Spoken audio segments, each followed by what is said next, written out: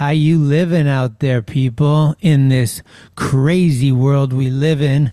Look at this angle, low, and there it is. Boom.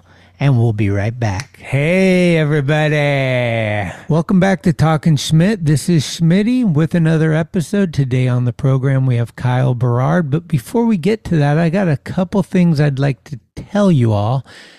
Number one being, have you heard the new joint over in the East Bay at the Break Free Skate Shop with Big Hungry? He's got a new pad.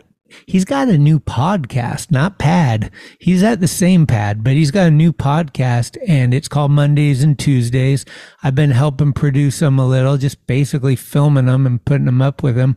But there's some real good ones. We did one with Gershon Mosley, Ron Allen, Max Schaff, Lil D, Major. So look for that because that's some good shit over there from the town. And the other thing is, I got 2 more episodes for this year. 1 is a surprise, and 2 isn't a surprise if you've been paying attention to my social media. Instagram, that's Talkin Schmit on the gram. You can also see these episodes if you want to look to see the facial expressions, or I don't know why you would want to look, but some people enjoy the YouTube experience more than listening. And we do have a YouTube page over at youtube.com/Talkin Schmit. Oh yeah, the main reason I wanted to get all your attention is it's raffle time. It's raffle time, guys. I'm super stoked. I got Cheryl and Honeybee right next to me, and we are going to pick the winners. Thank you, all of you.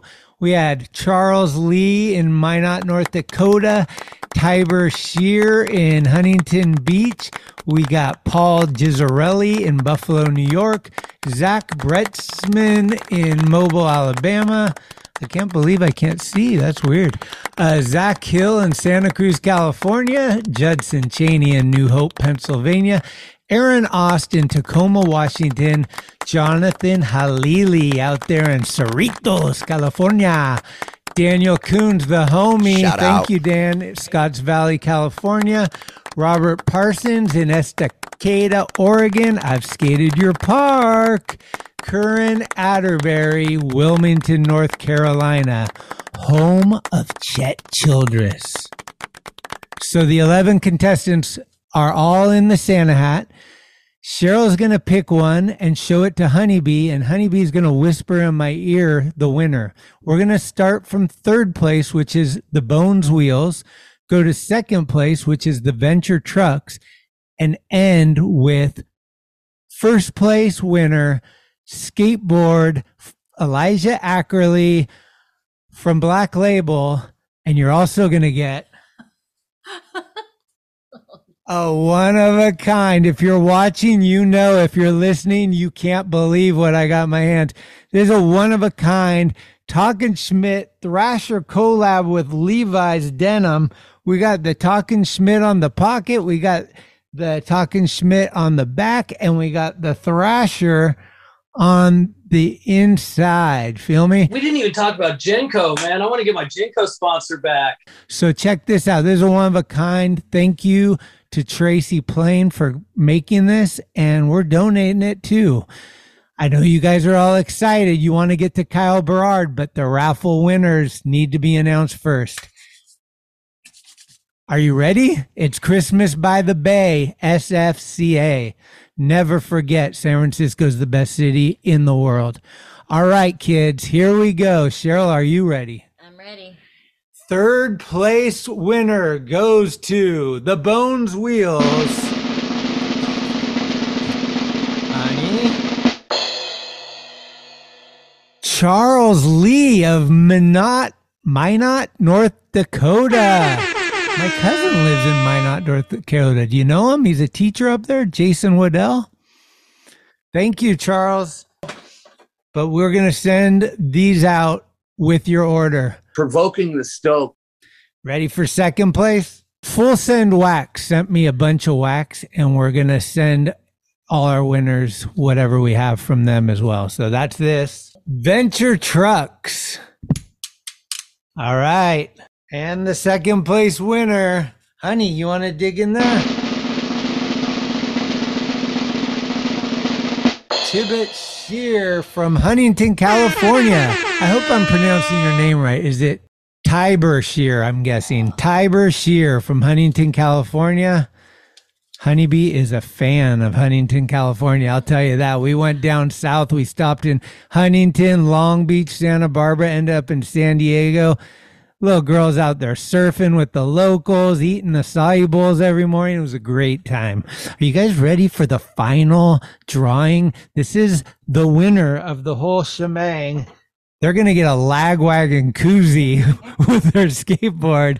There's no joke here. We got a lot of stuff to give away. So you ever watch 411 with Eric Costin, number 60, 10 years? Oh, fuck. It's finally here. All right, here we go. Elijah Ackerley, hopefully you're coming on the pod next year, 2024, but your board's going out the door in 23. 2, drum roll, please.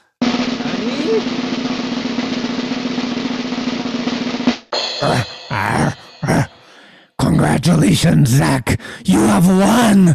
Zach Britzman from Hoover, Alabama. You get the deck. I'm going to put it together with your order, send it out tomorrow. The rest of you, thank you very much for your orders. Somebody's going to get this skate trivia game. Holy cannoli. We got more koozies. We got wax. We got some stuff. You'll be hyped. I just want to thank y'all again. Let's get to this Kyle Berard interview. Super good kicking it with him. I hope y'all have a lovely holiday. Merry Christmas. Happy Hanukkah. Or just family time if you don't believe in any of that stuff. Whatever you do, do you. We love you. We appreciate you. And here's Kyle. Hey, this is Kyle Berard, and you're listening to Talkin Schmit. Hey. Talkin Schmit. I'm already not watching. It's cool, like tonight is the night. Damn, this is like the coolest thing I'm ever gonna do. I wouldn't say it was fun. What do you mean? Well, Christian Fletcher's younger brother. Fuck the Dodgers. Big Dog's in. What do you think, Dolan? We on? Schmitty? Talkin Schmit. Alpha macaroni. Most of these guys, their opinion don't matter. Talkin Schmit, right? It's skateboarding. I remember that. Talkin Schmit. What are yuns doing? Holy shit. Skateboarding homies. No, Schmidt, you can't jump in. What is happening? Gregory. Yes, we are. Wi-Fi check 1. Wi-Fi check 2. 1, 2, 3 in the place to be. This is Schmitty, and I got news for you. If you are listening, and I hope you are because it's a podcast, this podcast is less of an interview and more of two longtime bros catching up. Lots to listen to and mostly skateboarding after family life. But this guy won the Tampa Am and Tampa Pro in the same year, currently working his ass off in the concrete world with his company Front Rock. And I got to tell you, he's provoking the stoke this week. This is Kyle Berard. Hey, buddy. Hey, how you doing? Good. Can you hear me good? Yeah, actually really good. Hey, all right. How you living? You good? Yeah, good. Good. How you doing, buddy? I'm good. I think I got married since last time I talked to you, maybe. You did? Yeah, it's been like 2 years and a few months, 2 years and some change. Yeah. Yeah. That's awesome, man. Congrats. I don't know. You know how it is. It was definitely a necessity. It's awesome. It's a stoke. It's like every day, just like, oh, we got a team. Yeah, look. I know. Actually. Yeah, that's so sick. And then you got 2 kids, right? I have 2 kids. Dude. I woke up at 4:30 today. Well, 4:25. My daughter just turned 1. Uh-huh. And my son's about to turn 3. Amazing. Is that all right? We're fucked. Yeah. Yeah, it's 100% and then more, right? Like it takes everything from you. 100% all the time, and then like whatever you think you're gonna do that day, you get most of it done, maybe. Oh, you know? really? Yeah, you just get like the highlights done because in between the highlights of what your day is supposed to be, you got to clean something up. Or like There's a lot of unexpected stuff. they're both in diapers. Like just even that, just like it's gnarly, but it's awesome. Like my son wakes up and he's like, "I love you, Daddy." Oh. The other day he told me like, "I'm really proud of you, Daddy."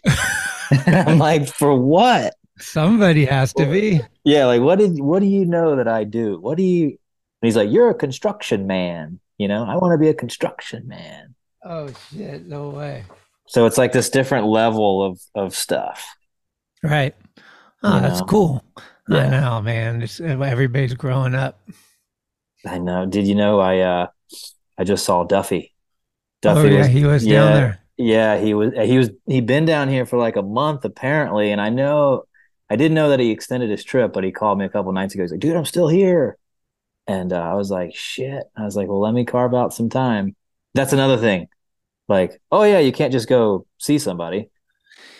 Yeah, that's you got the kids, you got the kids. That's the part that like me and my wife are trying to tackle because like we're not going to have kids. Yeah. And a lot of our friends did. And so like we always have these talks with our friends before they have their kid while they're in the process going like, "Hey, we don't want to lose you." And there's all this conversation about there's no way we're not going to be one of those parents, da da da. And the minute they have kids, we never hear from them. Oh yeah, yeah. And you try not to take it personal, but you almost get tired of hearing like the kids as an excuse. It's like, dude, just give me a text. I don't even need like a high five, like whatever. Yeah, totally. Yeah, just a text to check in to make sure like they're still alive. But yeah, I mean, fuck, dude. I wake up at 4 and then, drink tons of coffee. Then I got to take my son to school, and like we have a nanny for our, because Sarah and I both work full time. She's working too. Okay. Yeah. So it's like one goes to Montessori school, the other one has a nanny. And it's like, then you have the conversation of like, do we make enough money to do this? Well, if one of us stops working to watch the kids, then is that enough money? Like, how does it, you have all these conversations and no one fucking tells you this shit. Well, they kind of do. They kind of like, they let you in a little bit, but then when you're like at the end of the month, like, whoa, like looking at you're like, fucking good God, man. Like it's in and out. And yeah. Dude, I realized like I used to post like skate clips on my Insta and then it's like, and I was just posting pictures of my daughter. And then I'm like, so then I just stopped posting anything because like, no one gives a shit. I give a shit. My parents give a shit. The family, no one gives a shit. No, I think that's not true. I think everything in moderation. And I always say skateboarders are the ones that should know balance the best. So it's just like, of course, like throw in a kid once in a while, but also throw in your concrete work and then throw in some skating. And it's like your life. It's not like, because if you keep showing kid, people are like, what, is that all you do? And you're like, yeah. It is. Like you want to pretend you're doing other stuff. You want to pretend it's not 90% that. Yeah. You got to remember, people are living vicariously through you. Like that's the new age crap. So it's just like, fuck. Yeah. It's, the social media, it's crazy. It's super crazy. I really don't, it's like you're trapped because like, especially for what I do, I kind of like, it would be weird if I didn't do it. Right. But the people that don't do it, I praise them. I'm like, man, you're probably loving it. Like, it's like, I don't know. It's just super weird. And there's so much falseness involved. Well, you don't have to, if you're not doing it, you don't have to curate the best parts of your life, and it's like, yeah, that's the whole, I have one for like the concrete business, Yeah, you have to, right? But even then, like, I don't feel like posting shit. Like, every once in a while, if something's cool, but then it's like you get hit up by someone like, "Hey, you haven't posted anything. Have you been working? Are you guys busy?" It's like, no, we're busy. We're fucking real busy. Too busy to post, bro. Yeah, but it's like we don't. Yeah, but then you get into the like. You get into this point where it's like, okay, we're busy. We don't have to post because it's like, technically like advertising. It's like, we don't have to. We're too busy. But then it slows down. Then you post a little bit more. It's like it's all over the board. Just the company's never on autopilot. So then Yeah. and it's different every day. Posting Whew. is the posting is like the last thing I think about. Yeah. Yeah. And then in like when I was like skating full time, that wasn't really a thing yet either. So it was like on Yeah. the tail end of me, like, hey, look, this is my skate stuff, or whatever. Like, I felt weird, even self promotion kind of shit too. Like, I think we're really lucky that we didn't grow up with it. Like I can't even imagine the kids that are like doing it in school and they're like, you only have 5 followers. Oh, I know, I know.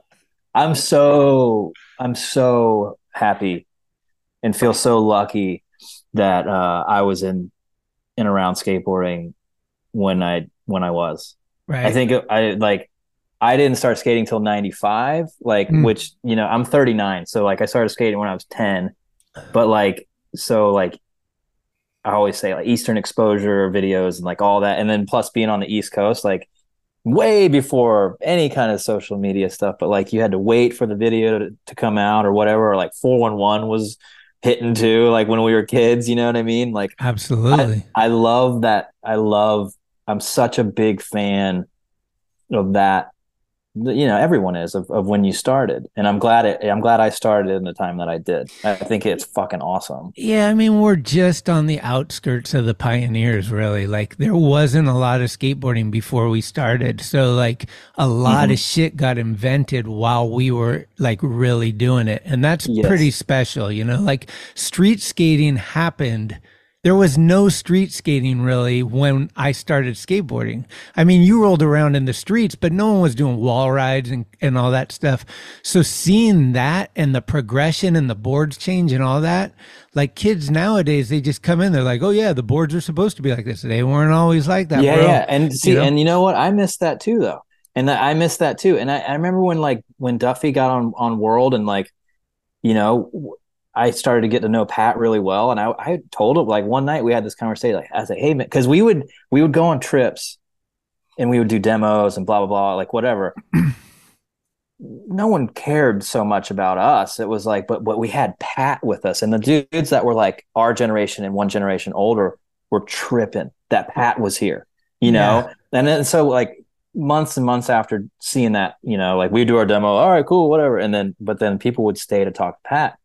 And it was like, I told Pat, I was like, I wasn't questionable. I didn't skate yet. When all that stuff was going on. But I've done my homework and I saw how like you're saying, like the boards changed and then all this, and then around that time, like all that like really crazy change in skateboarding was right before my time.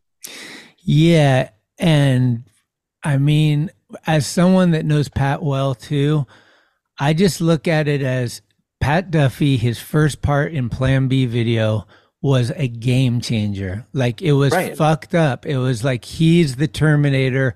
What the hell? You hadn't really seen this guy at all. They did a really good job of like not really printing any photos or like whatever. And then all of a sudden, boom, full video part, tray flip, nose blunt slides, handrails, backsmiths, like everything. And you're like, what the fuck? And it's the first part of the Plan B video.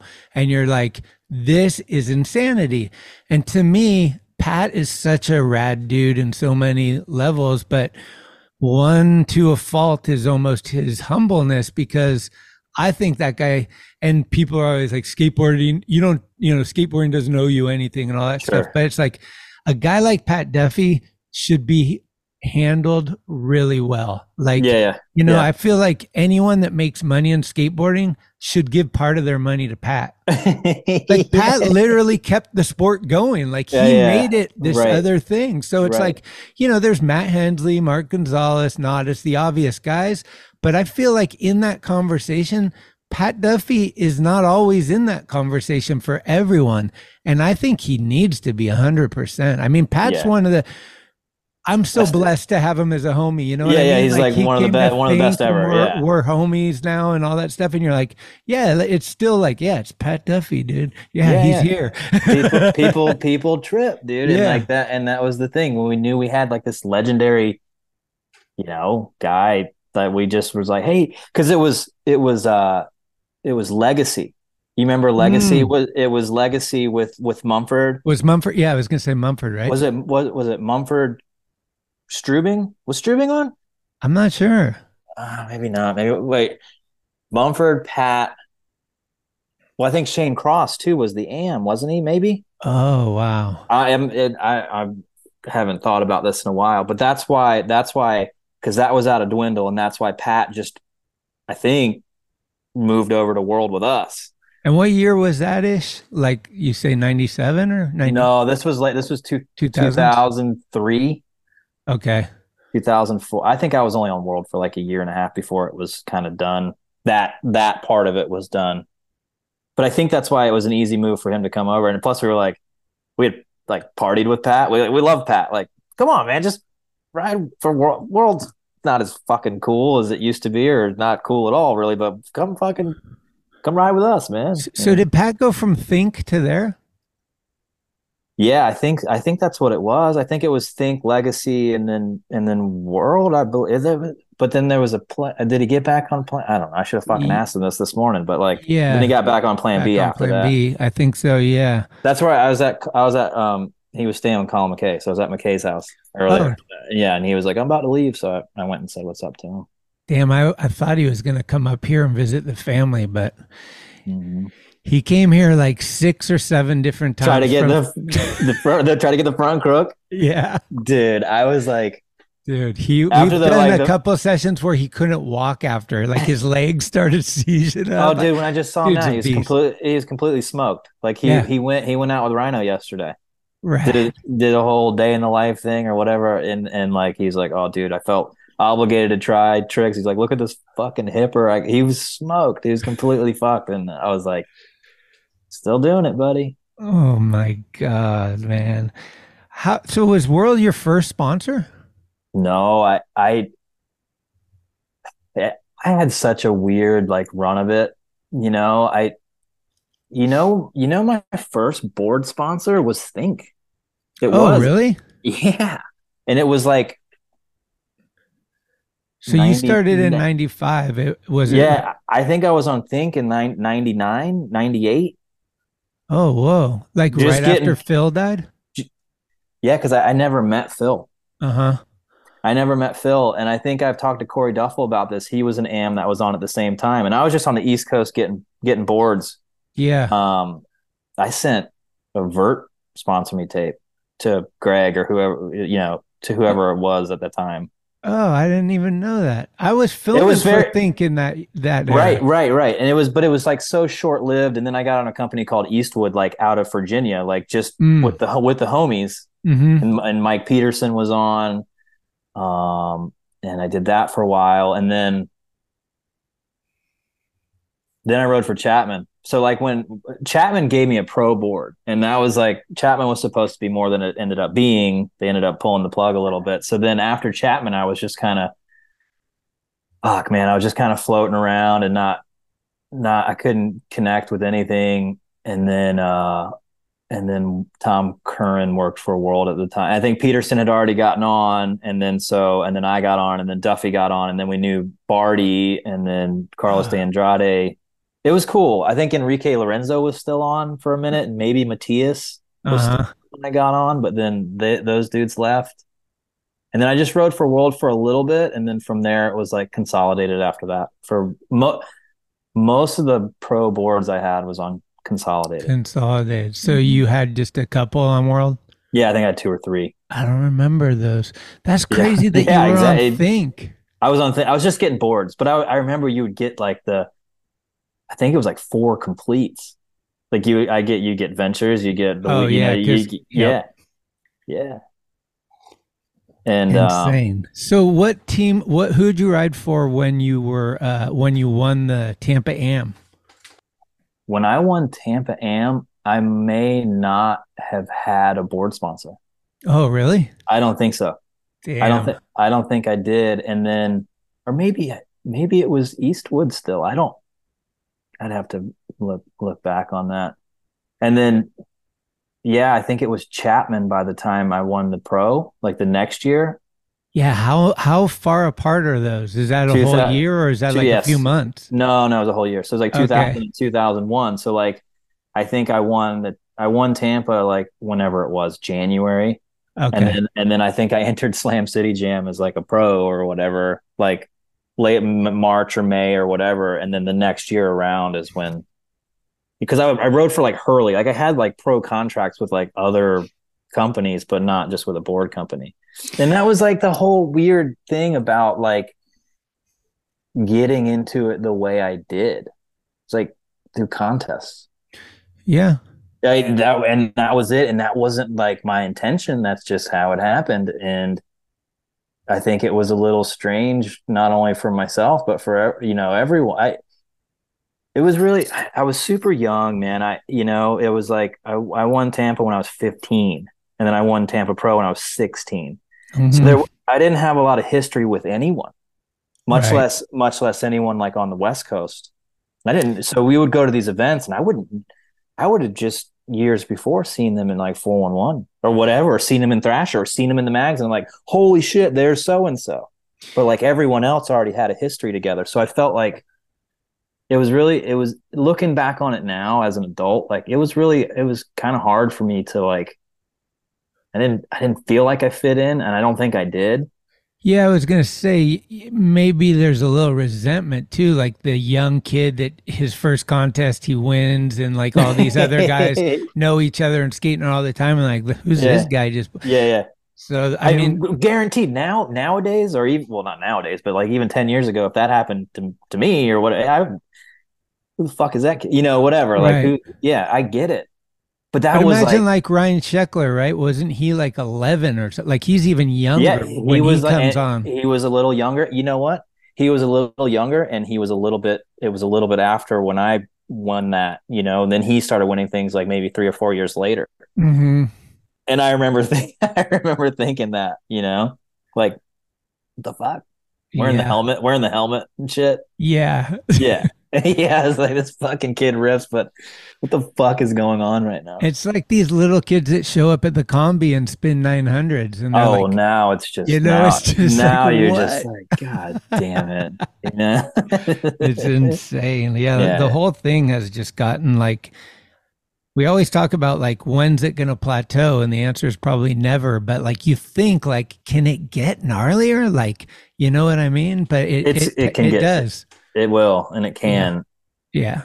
It's I mean, dude, I judged the fucking Olympics. I judged Tokyo. So like, and I did it thinking like, oh, well, at least we'll get the scores right. I don't know if this needs to be in the Olympics or whatever, but at least like, like we know what we're looking at. Yeah. So we'll take part in it. And I mean, some people weren't happy with the scores, and all the judges' names went on TV. Oh yeah. And we got death threats on Instagram. We're gonna fucking kill you fucking next time you come to Brazil. Or all of us got it. Some people got dick pics too.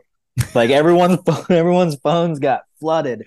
And I was like, and at that moment I was like, I don't want to be a part of this. And like I've judged contests since. I've done a few, but that's the highest level, right? I know, but so like different. As skateboarding's changing, yes, it's like people are getting gnarlier at skating, but it's also doing this weird thing with the Olympics and all that stuff, which obviously some people are worried like, oh my God, it's gonna like fuck up skateboarding. But you can't fuck up my skateboarding. You can't fuck up your skateboarding. It's just gonna go do this thing, and skateboarding will still have its own deal. But yeah, that's what the mantra is. It was funny because I was watching. I've been following Christian Fletcher, the surfer. Yeah. And he's super gnarly. A lot of people have this same kind of idea with surfing, like too many kooks, they're ruining the sport, like all this shit. Right. And Christian wrote on his thing, he's like, it was basically what you said, something to the nature of, who gives a shit about what else is going on? Surfing is always me and my surfboard in the ocean, and that's always going to rule. That's not going to change. All your politics or all those other kooks, like, what's that got to do with me and my surfing? And that's what I love. And people sometimes forget about that because, the industry gets involved in these accolades and these prizes and then sponsors and then traveling with people and having resentment. Some people are friends, some people hate each other, all that stuff. It's like high school. But the bottom line is you're getting on your board the minute the van stops and all that shit goes away. And you just skate and have the best time. You get to a new spot that you've never been to, and you're like, "This rules! I've seen this in the mag. I can't believe I'm here." You've seen it in the mag. All that stuff is why people skateboard, and they forget sometimes because it's overwhelming and stressful. Like, dude, we need your video part yesterday. You need 4 hammers, and you need to be on Instagram, post it, like all that shit. And you're like, "Whoa, this sucks." Well, guess what? You're getting paid, so it's a job. Yeah. The moment I remember this because so when Preston passed, you know, like it was like a week before my wedding. So I was about to have a bunch of my friends come into town, and like, Rhino was at the wedding, a bunch of Jehovah was at the wedding. Like, he wasn't at mine. No. I don't know why. I've only spoken to him 3 or 4 fucking times since, but and then, Berto and Letitia from Consolidate. So there was people that were coming to the wedding, and we all were like, obviously just fucking devastated beside ourselves.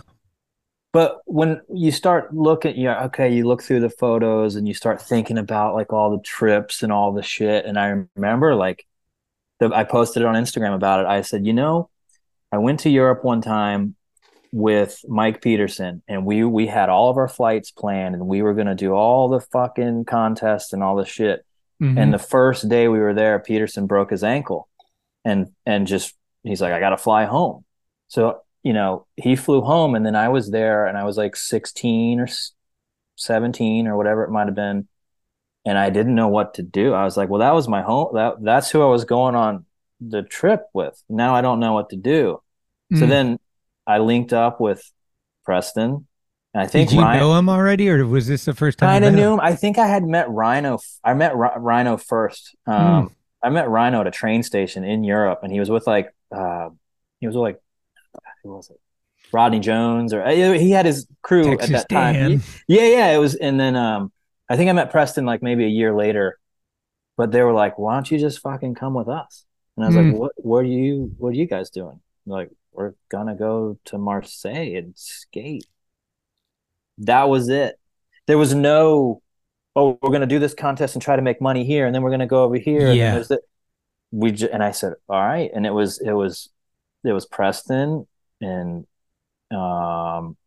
Chet. It was Childress. Oh, okay. And I want to say I get these two because Rick and Buddy were there too, but I think that might have been a different time. But I get those 2 trips mixed up. But I remember and I shot a photo of Chet. I was sitting behind him on the hill, and he was sitting there, and he just had like a fucking beer and his board, and there was no one at Marseille. And that was the thing where I was like, damn, I've never been to one of these famous skate spots or parks where there wasn't a fucking contest going on. Right. And I realized that. And when I was with Preston for like another week, and all the guys for another week after that. And I realized going home, I was like, that's what this whole thing's about. Yeah. It has nothing to fucking do with the content. That's just that's the vehicle to get everyone here. It doesn't, but no one at the end of the fucking day, if you get 6th or whatever the fuck, and you wish you would have got first, none of that fucking matters. And that's the whole thing with like being on the Olympic side and like working there for a little bit. I was like, do these kids know that this isn't the point? And it's like, some of them do. No, a lot of them don't. Most of them don't. Yeah. Japanese for sure seem like they take it the most serious. Yeah. Because it's their culture, right? Right. Like they're killing it, obviously. Yeah, they're winning. Because they're super focused and they Right. care. And there's probably pressure from their parents in a different way than we have our soccer coach dads, and they probably have a different disciplinarian dad. But the thing that's crazy is just like how they come out swinging, like the girls too, like Kokona and all those girls all of a sudden they're like 12 at the combi doing nose grinds, and you're like, wait, what? Like, it's gnarly. Yeah, it's gnarly, but it's that side of things. that's evolving into something like death threats from judging a fucking, Dude, I didn't know like, about that. yeah, it sucked. And it was like, and then you just think it's like, man, fuck all that, and like, so I don't think I'm going to join up to do much more of that, and skateboarding should, for me at this point, like I just need to skate and have fun, completely have fun, have nothing to do with fucking anything. Like, just, that's what I want. Well, I think like when you get wrapped up in everything and then you can get out of it and make a living doing something else, that's when skateboarding's gonna be the funnest for you, because you just are going to skate.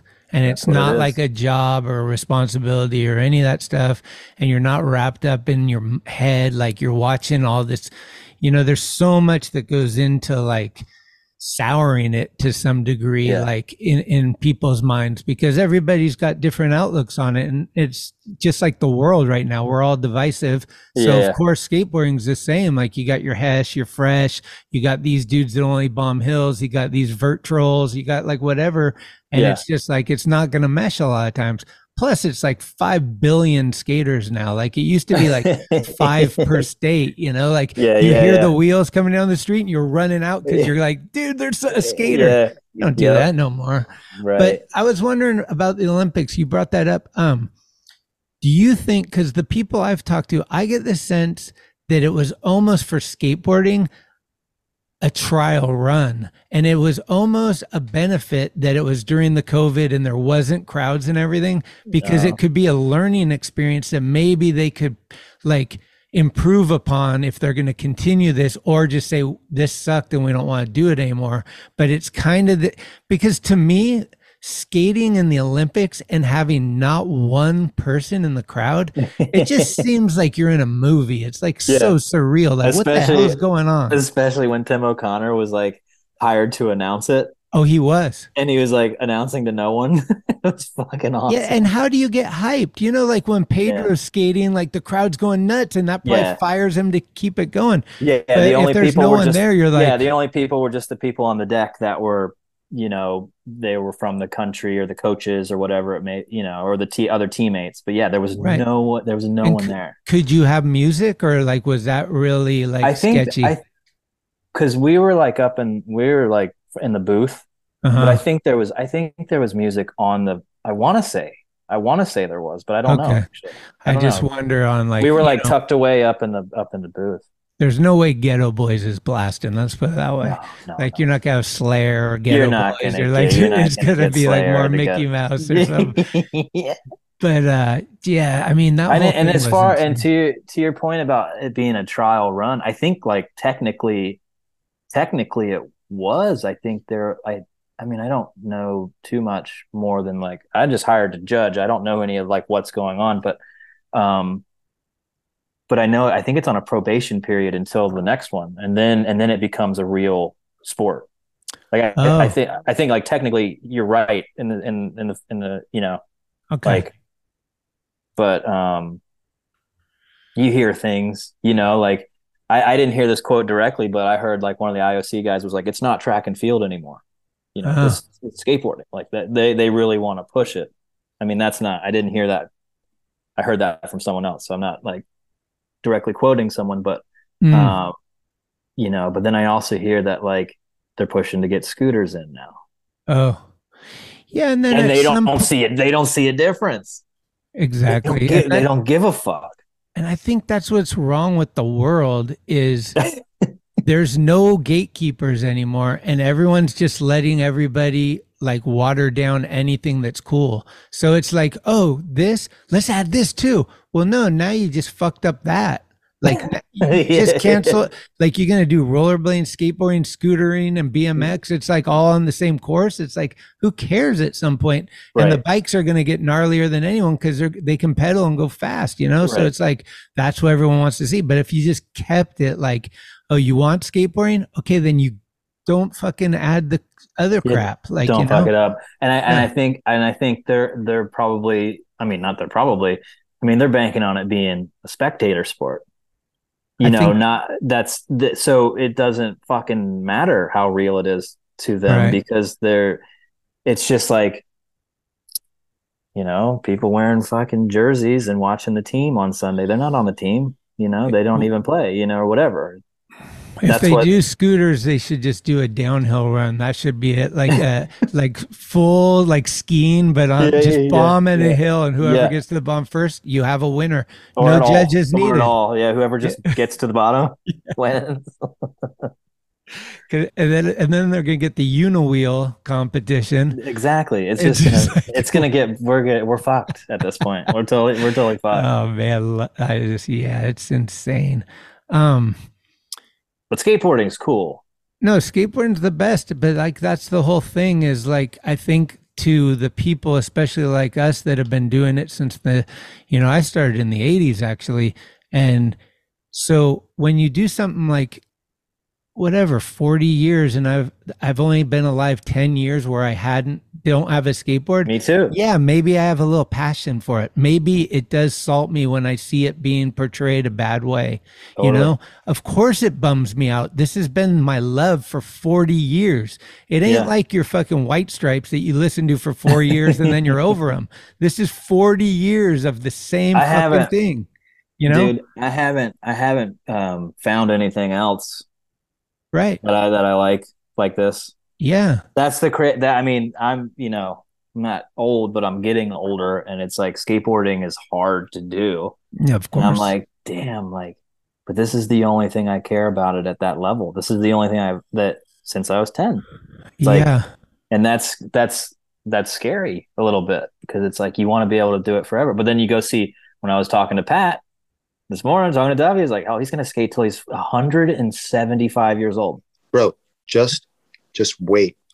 See, and Pat has the perfect mentality because he kind of he definitely cares, but he doesn't give a fuck. Like, it's like, you know what I mean? Yeah. Like he can totally separate that and just enjoy shit. Yeah. And a lot of people can't do that. No, he loves skateboarding more than any of us, I think. Dude, it's amazing. I tell him, I'm like, these clips I keep seeing of you're skating like all the time, like every day, all day. Like Mike Peterson skates the same as he did 20 years ago. Same. Like he's better. And it's like, damn, dude, you're better than you were when you were getting paid for it. Oh man. And he cuts trees down for a living. That's Where what he does. Does he live in? Florida? Yeah, Jacksonville, Florida. Uh-huh. Well, they got that what is it? They got a vert ramp somewhere, right? At the at skate park at Tampa, I think. Yeah, Tampa just built one. Yeah, because I seen Fraser coming out. Oh man! Dude. And I've been talking to Mike on the Insta for I've been doing this. This is my 5th year completing this month, and I hit up Mike at least 4 years ago, and we've been going back and forth. And he's like, I'm going to do it someday, and yours is going to be the one, but I'm just not ready yet. And he's like, I don't know if anyone cares. And I was like, you fucking are so crazy. Everyone cares. Like, dude, you're so many people's favorite. He's the favorite, man. And he's so good on Instagram too. Like when he posts and he has his stories and shit. And it's like, I'll stop what I'm doing in the day and read that, Yeah. Fraser was one of my still is oh, dude. And the other guy too, Clyde Singleton. What up? This Clyde Singleton from WCRP on skateboarding. Want to give a shout out to my man Schmitty at Talkin Schmit. Catch me on that joint coming soon, bitch. Yeah. I can't get enough of it. Yeah, how he great. Breaks shit down and he's like, great. Everyone thought this guy invented it, but look at this video where they're doing it. But it makes me feel like less of a skateboarder because they're so knowledgeable. It's like hanging out with Rothmeyer. Uh-huh. Jason Rothmeyer knows fucking everything. Yeah. He has a photo of everything. He was at every fucking demo. Damn. And it's just like I feel like I just know a little bit about skateboarding when I'm hanging out with people like that. Mm-hmm. Yeah, but that's how I feel at the mag sometimes. Some of the guys are Jesus Christ, nerds. They know every video part, every trick. Like, oh no, was that a switch flip? No, it was a switch heel. Okay. From 12 years ago or something. Yeah. That's it. Yeah, I'm not that type, What was your first graphic on Consolidated? It wasn't the baby one, right? It was, yeah. Was it? The congratulations, it was a Berard. Yeah. And the reason why, the reason why that is because when I was on World, let me think about this. I think so World and Globe shoes were kind of the same thing, and Partnan was working there. And so Partnan sent me a box of like World boards, I believe. And then when I opened it up, it had the congratulations. It's a man, but he crossed out man and put Berard. This is way before Consolidated. Me and Peterson just got a fucking kick out of that. So the first one was like, it's a Berard. Yeah, I had it hanging in my son's like in his room, but then like I could take it down. Did you get any time with Alan Peterson, or was he gone? Very, very, very little. He was already living in Australia. Oh, he was. He went, but he did go on a few trips. One trip he showed up. He just brought a chair. I don't even know if he brought his board. He might have brought his board, but we were like at some park, and they're like, "Alan's here," and I was like, "Fuck!" And I don't know if I had ever met him until then. And he was one of my favorites too. I just feel like that. Talk about Marseille, AP. Oh, Jesus, yeah, the backside ollie. Yeah. Oh my God, dude. And he hadn't skated in a little bit. He was taking a break, and I remember, he called me when he was in San Diego randomly, and like he came over to the house. This is when I was living with Mumford. Right when I moved back out. I moved back out here from Virginia in like 2011. So. And he's like, hey, let's go to Washington Street. I'm like, hey, buddy, like if you're easing back into this thing, that's not the fucking place to go. It's hard as fuck. No country club over there. Yeah. And he got a set of knee pads, and he kind of cruised it. And I think the second or third time we went, he was doing backside ollies like it was like nothing. But then I guess he was gonna live back over here. Then he moved back over. Was it all around girls?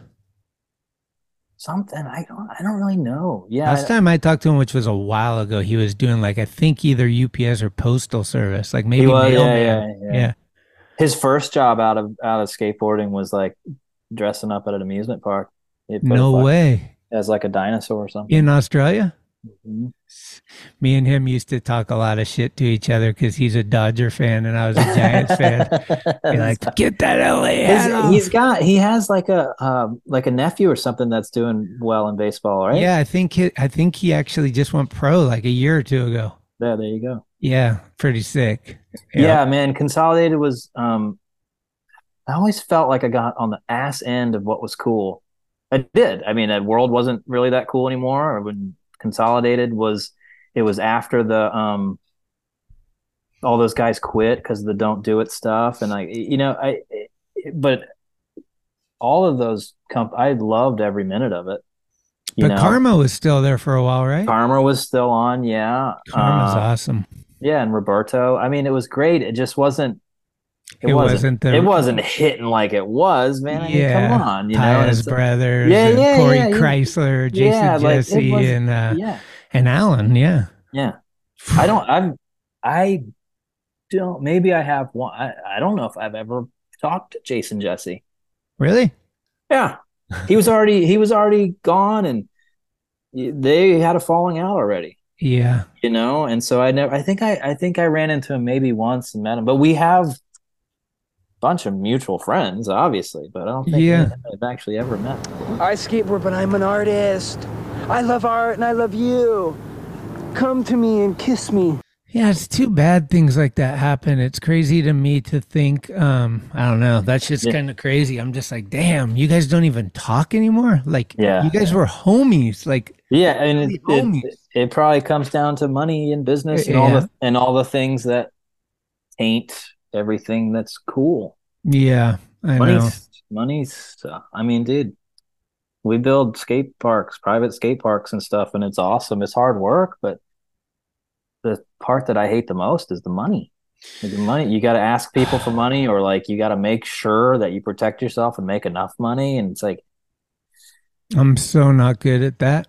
That's like the hardest part for like life, dude, for real. Like I always tell my wife, I'm like, if I had $1 million, I'd be fine for the rest of my life. I would invest it some way where I'd get some money back all the time, live off that, and we'd be good. And that's when living a dream began right there. You'd be good. It's just finding the stress of the month to month and just like, how's it going to work? And like, oh, fuck, my car just blew up. Now I need to get in debt for a while. Like all that shit is like, that's our life. And you wonder, like, you go to Hawaii for like a week and you don't have any responsibility. And you're like, why can't life just be like this? This part. Like, we're only here for 65, 80 years. Why are we like torturing ourselves so much? And I don't know. It's really interesting to look at because the progression just seems like it makes life worse.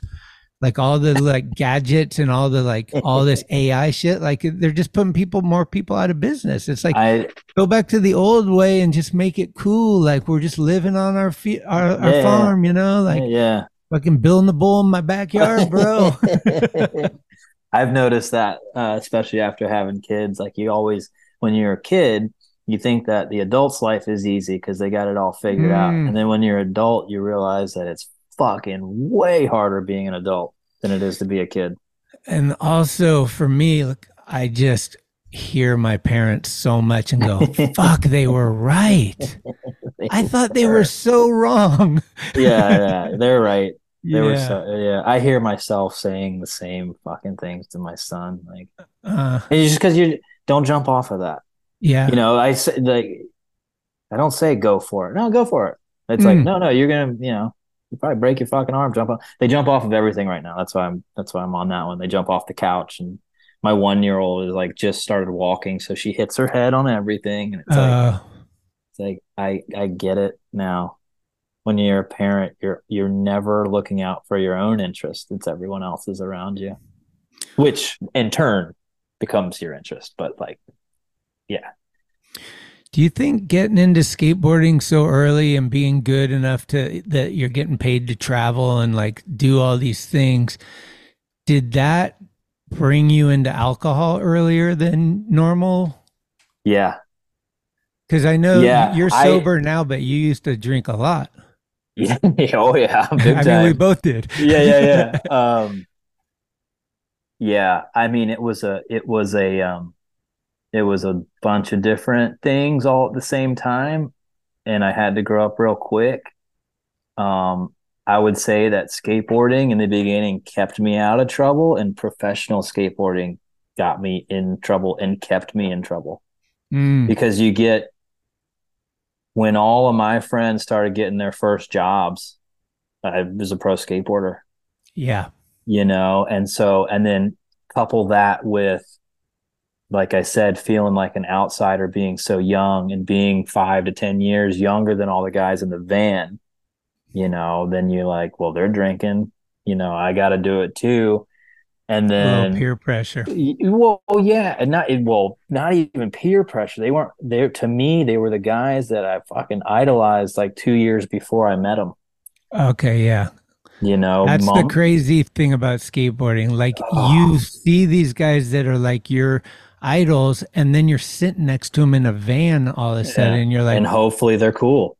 And hopefully you're cool. Hopefully. Well, you're not. You're not. But cool. You got to keep your cool, is what I mean. Yeah, right. But that was the thing. I was like, well, these guys are gonna think I fucking suck. They probably already do. And that was like going on in my head, So the drinking, like, and then you get your monthly checks or what. I mean, I had to make my monthly checks were never all that great. There was a couple years where they were pretty good. So I had to like perform, in contests to make money. And it's like, oh, and that's kind of fucked up too, because it's like, oh, if I don't kickflip this pyramid and I don't land this, I'm not going to make the That's mortgage. A pressure cooker. Yeah. And so, but it's not unlike park building. it's the same fucking thing. Like, but yeah, I think it was all that. And then, I got in that really bad car accident too, that just had a cloud. It was a cloud over my life. I mean, it still is. Were you driving? Mm-hmm. Yeah. I don't know. I don't know if I know about that. Yeah, I've talked about it a little bit publicly before, but yeah, like we got in a head-on collision, and there was a lot of bad things that happened, and I saw a lot of shit, and that was in between. It was right after I won Tampa the pro one. So it was my first year being pro. And then I was out. I couldn't skate. I couldn't really skate for like a year. I had 2 surgeries on my femur. My left leg was like destroyed. My whole body was destroyed, but like a lot of other things happened too, where people were really, really hurt. And then there was like a lawsuit that I was maybe facing, and like maybe jail. We just didn't fucking know. And like, and then I had a bad doctor that did some fucked up shit. So then, years later, come to find out, I'm diagnosed with PTSD, complex PTSD, through the things that the doctor did, and like, and just being in a head-on collision. Yeah, and the police officers and all that, they were being real mean to me, and it was a really bad thing. So that happened too, and that particular thing that happened was the if I was going to go the wrong way with drinking, that was the thing that definitely I wasn't gonna stop. Well, you're in pain, you can't skate, so you're probably getting into like painkillers and then drinking to help a little bit of pain, also. Painkillers, and then not wanting to be in a car, and then going on tours, being in a van when someone else is driving. You have this like control thing, yeah. And I didn't know any of that. Really, that diagnosis didn't come later, 10 years later. Right. After I quit drinking and started like doing some like, well, let's figure out what that was all. It's not about quitting drinking. You quit drinking, that's none of it's easy. Mm-hmm. But like the harder part is like, why? Why'd you just drink for fucking 10 years? Yeah. I mean, I go to therapy for that stuff. Yeah, me too. And that's the thing. It's like I said, none of it's easy. But once you can quit, and then you can quit long enough to where you start feeling better, and then you don't want to go celebrate yourself feeling better. Yeah. Once you get out of that pattern, we're like, I did 30 days. We can go. Yeah, let's celebrate. I've been sober. You get past that part, and then you're like, okay, I'm really bored. I'm really fucking bored. And then you go, but that's better than what was. You got to keep telling yourself, okay, that's better than what it was. You can be bored. That's fine. And then you start picking up things, and then you get busier and busier and busier. The boredom goes away. Yeah, you start a podcast. yeah. Talkin Schmit, dude. You start a concrete company. You start, I'm so fucking busy now.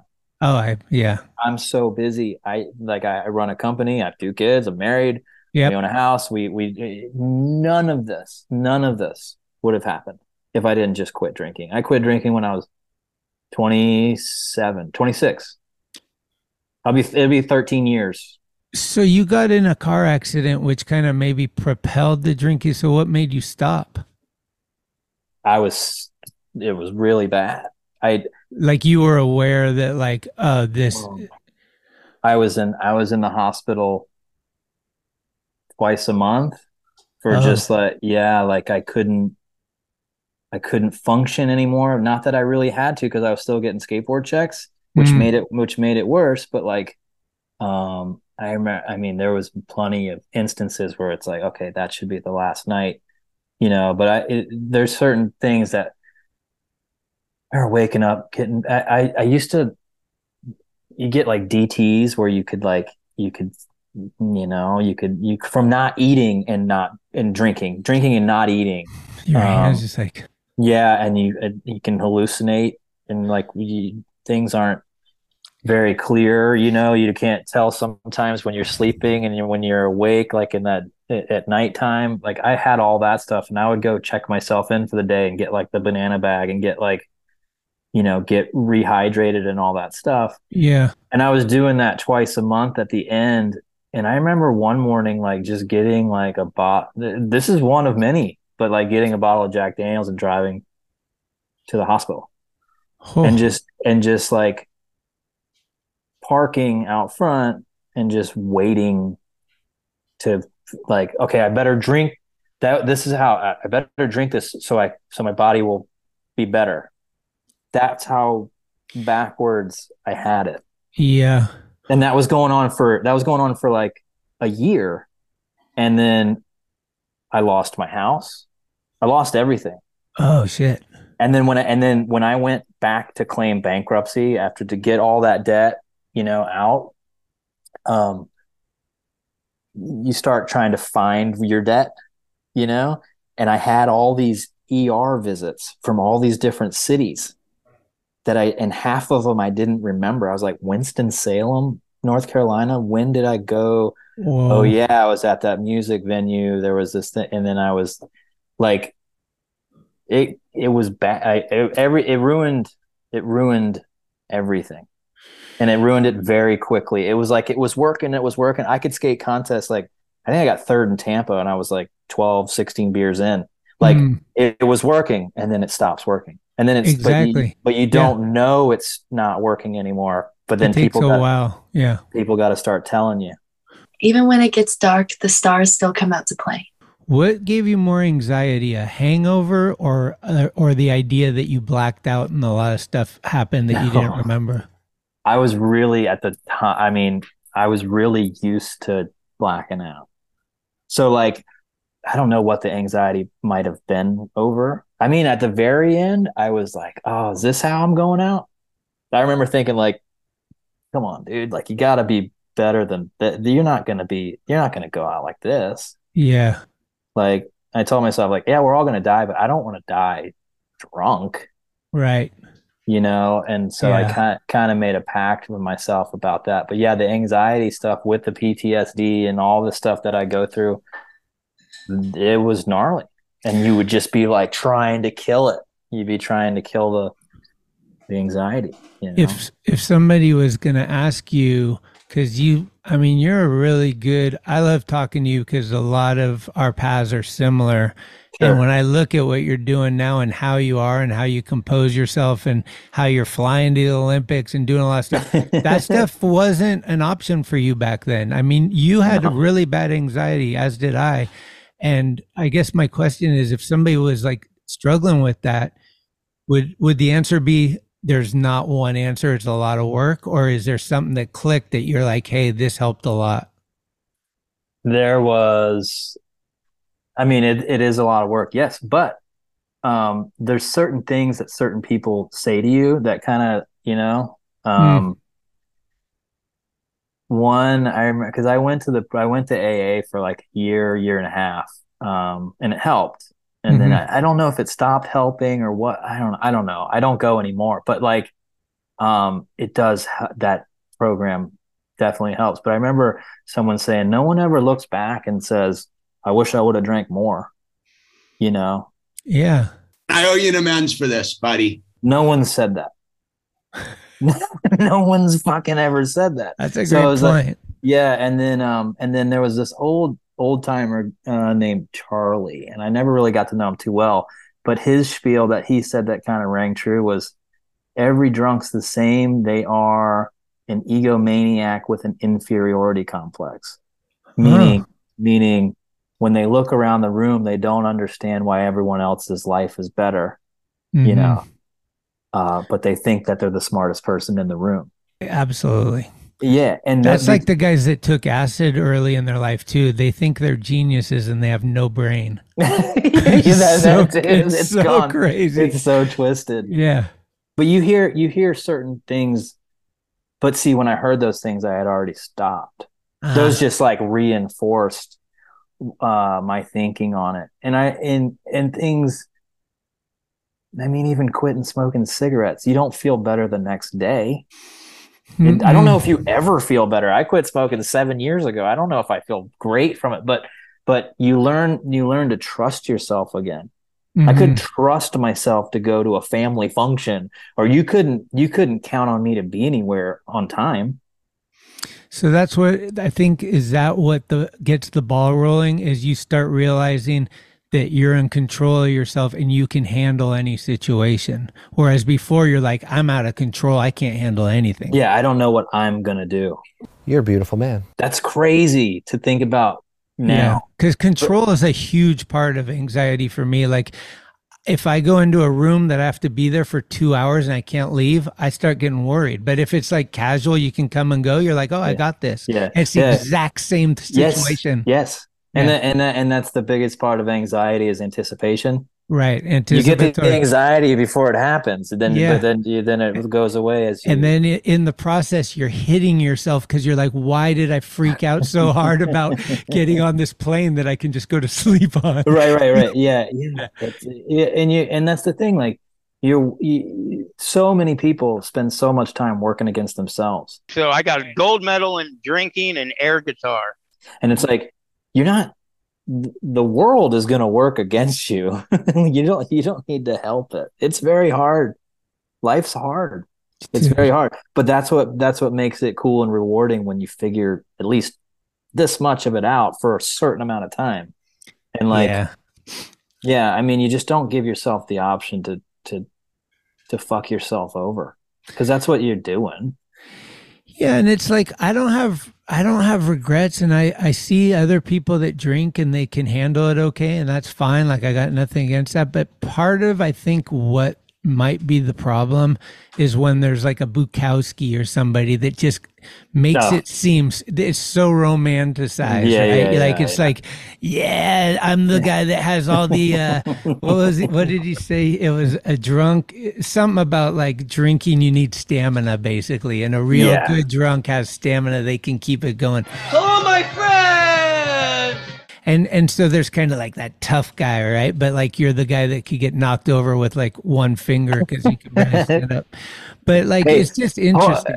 Hold on 1 second. I got to plug my computer in, but I got something to say about that. Okay, no problem. All right, it's that time again. I got my mind on some magic and some magic on my mind. This stuff has been being consumed daily. It's time for me to drink one today. I got this little shot here. Give me a sec. So I've been drinking this stuff every day since I got it. I've been waking up like an alarm clock without the alarm every day.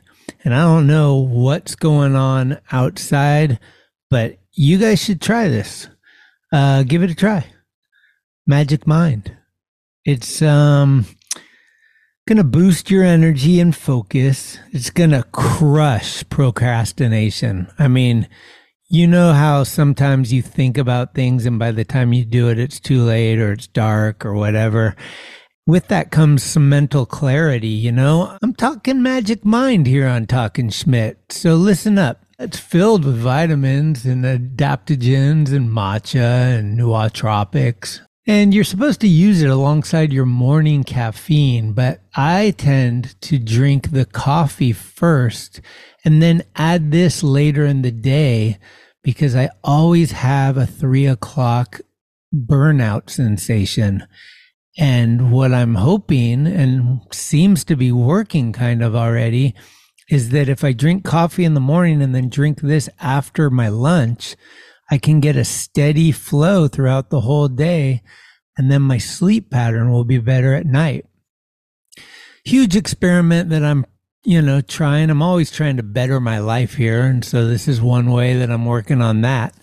But the good people at Magic Mind have a little offer for you guys. If you want to try this, you can go to magicmind.com/Schmit, and they're going to give you your first case half price with the code Schmit20, SCHMIT20.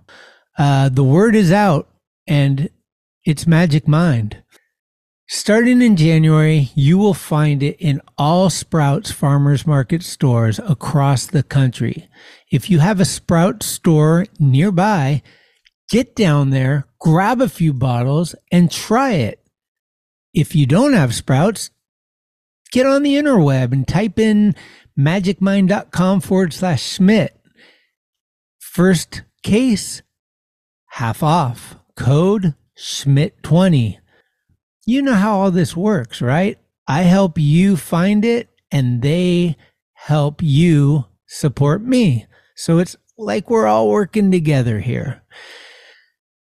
This is a trial period and we have half the case down and half to go. So I'm going to keep reporting on my journey and I'd love to hear about yours. That's magicmind.com/Schmit, code Schmit 20. Schmit 20. From Magic Mind.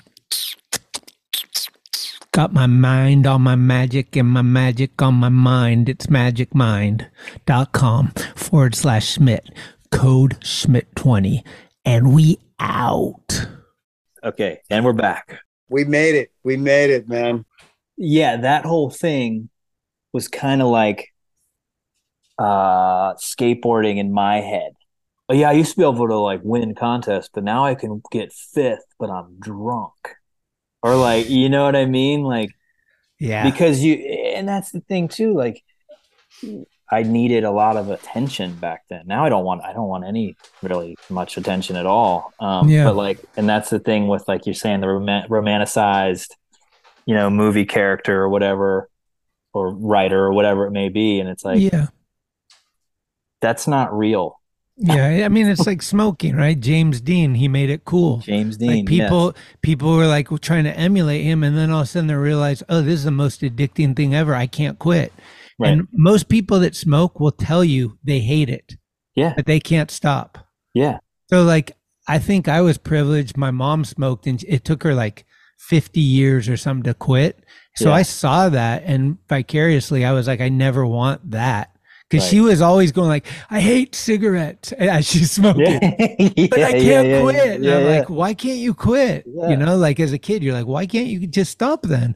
Right. And the ceilings are all yellow, and it just like smells funky, and you're just like, Mom, could you stop this? Like, yeah, you have to stop. You have to stop. Yeah, it's crazy.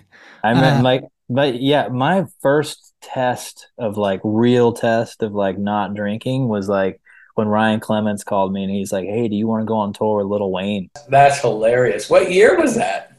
And I was like, was that early on? Like with your sober? I had like a little bit more than like a year maybe. And I was like, if anything's going to fuck this up, it's going to be this. And it didn't fuck it up. And then after that tour was done, I did like, you got a lot of contact high, I bet. Yeah. No, I mean, I saw a lot of crazy shit and met a lot of people, met a lot of famous people. And it was a crazy, crazy, wonderful experience. I think it was like 6 months on and off, or whatever. But like at the end of it, I was like, I can do fucking anything now without drinking. And that's it. It was the biggest test. Right. And then, like, what was one of the biggest, what was like the biggest place? Like, did you do Madison Square Garden? Like, what kind of venue did you do? I think it was like 30,000 people a night. We did the MGM in Vegas, and like Floyd Mayweather was there backstage with us and stuff. Like, no way. Yeah. There was like tons of people backstage where you're like, oh, what? Dude. Yeah. And who was it? Was it you and Theotis? No, Theotis had something I think to do with him before it was that tour, maybe.